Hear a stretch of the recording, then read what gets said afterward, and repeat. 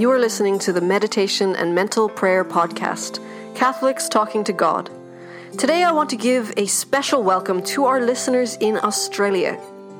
Our meditation today is on the fifth sorrowful mystery, Jesus dies on the cross. We will quickly list the 7 steps for any new listeners. Then, when the bell tolls, we enter into our meditation and mental prayer. Remember, the guided meditation is here for instruction only. You and His Majesty, as St. Teresa called Jesus, will have your own personal things to say to each other. The 7 steps. 1. The preparation, which is the placing of ourselves in the presence of God. 2. The reading of a passage from Scripture or a pious book. 3. Meditating and reflecting on the passage. 4. Prayer. 5. Thanksgiving. 6. Offering. 7. Petition. Step 1. Enter into the presence of God. Be aware of how the presence of God is all around you. Say, I come from God, I belong to God, and I am returning to God. Say, in you, my God, I live and move and have my being. Keep repeating slowly these words of Scripture until they quell all distractions and your mind and body become quiet. Say, I salute you, your Majesty in heaven. I salute you, present here with me. Imagine now the scenes that our Blessed Lady has asked you to meditate upon in this fifth sorrowful mystery. Unite yourself with Jesus in spirit, love Him, be kind to Him, and relieve His loneliness. You are now in the kingdom of God. Step 2. The reading, the fifth sorrowful mystery. And Pilate wrote a title also, and he put it upon the cross, and the writing was, Jesus of Nazareth, the King of Jews. This title therefore many of the Jews did read, because the place where Jesus was crucified was nigh to the city, and it was written in Hebrew, in Greek, and in Latin. And the chief priests of the Jews said to Pilate, Write not, the King of the Jews, but that he said, I am the King of the Jews. Pilate answered, What I have written, I have written. Step 3. Meditation and reflections on the passage. Jesus Christ is not just King of His own people. He is King of the universe, King of this world. All governments rule only under His divine authority. Pilate wrote, Jesus of Nazareth, King of the Jews. He would not change it. What I have written, he insisted. You will hear people say that this was Pilate's way of mocking the leaders of the chosen people. However, all things are done according to the will of the Most High God. God wanted the truth written. He willed the truth about His Son to be known, for salvation is of the Jews. Almighty God owns this world. He created it out of nothing. We people, each individual one of us, is owned by God. We did not come into this world by our own power. I come from God. I belong to God. I will return to God. Not just I, all people on this earth come from God, belong to God, and will return to God. God has revealed Himself to people on earth. He reveals Himself as Father, Son, and Holy Ghost. This is the truth. The truth does not change. God does not change to accommodate wrong beliefs about Himself. No matter how well-intentioned or how many Catholics deem it good to accept others' wrong beliefs as their truth, Jesus clearly told His disciples, Going therefore, teach all ye nations, baptizing them in the name of the Father, and of the Son, and of the Holy Ghost. And Jesus coming spoke to them, saying, All power is given to me in heaven and in earth. These things Jesus spoke, and lifting up His eyes to heaven, He said, Father, the hour is come.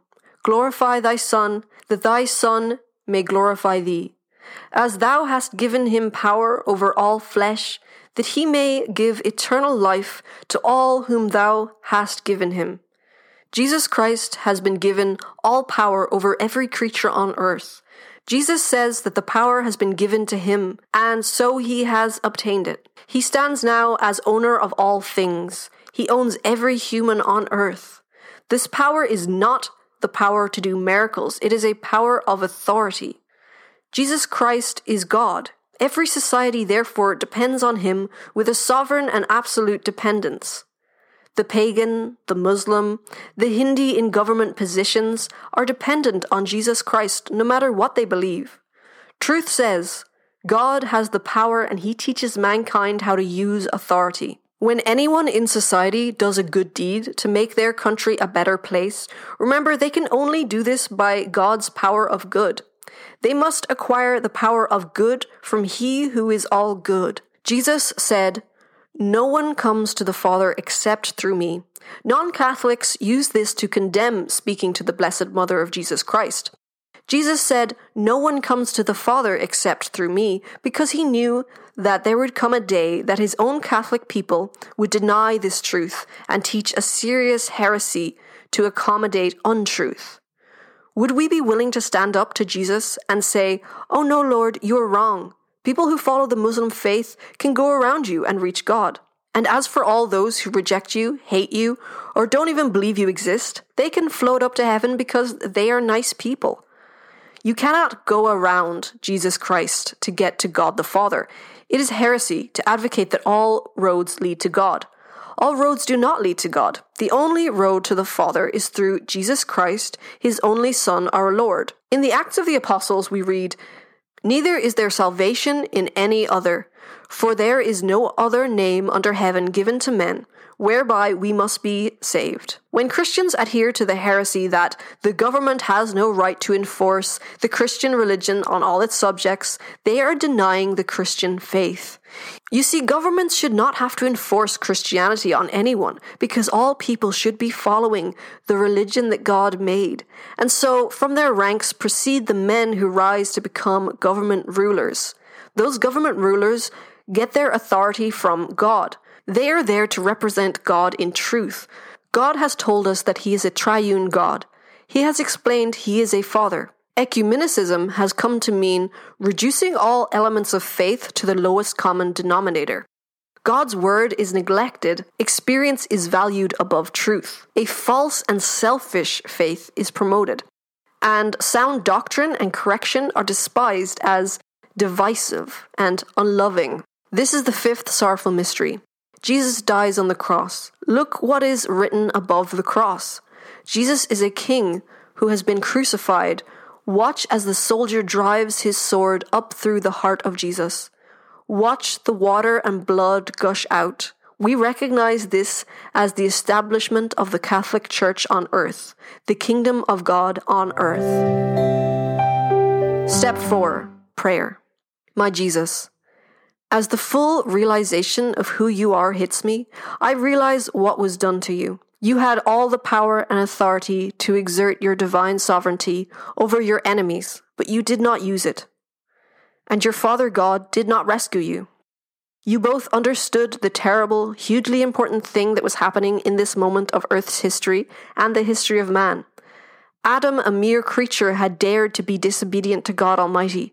By his disobedience, he had condemned us all to death. Adam only sinned once. And how often have I sinned and caused this terrible suffering to my sovereign King? When I look at you, Jesus, on the cross, you, a king, king of heaven, king of earth, king of all nations.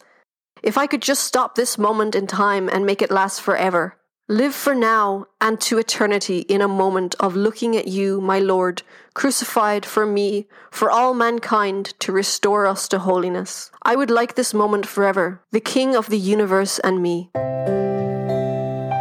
Step 5. Thanksgiving.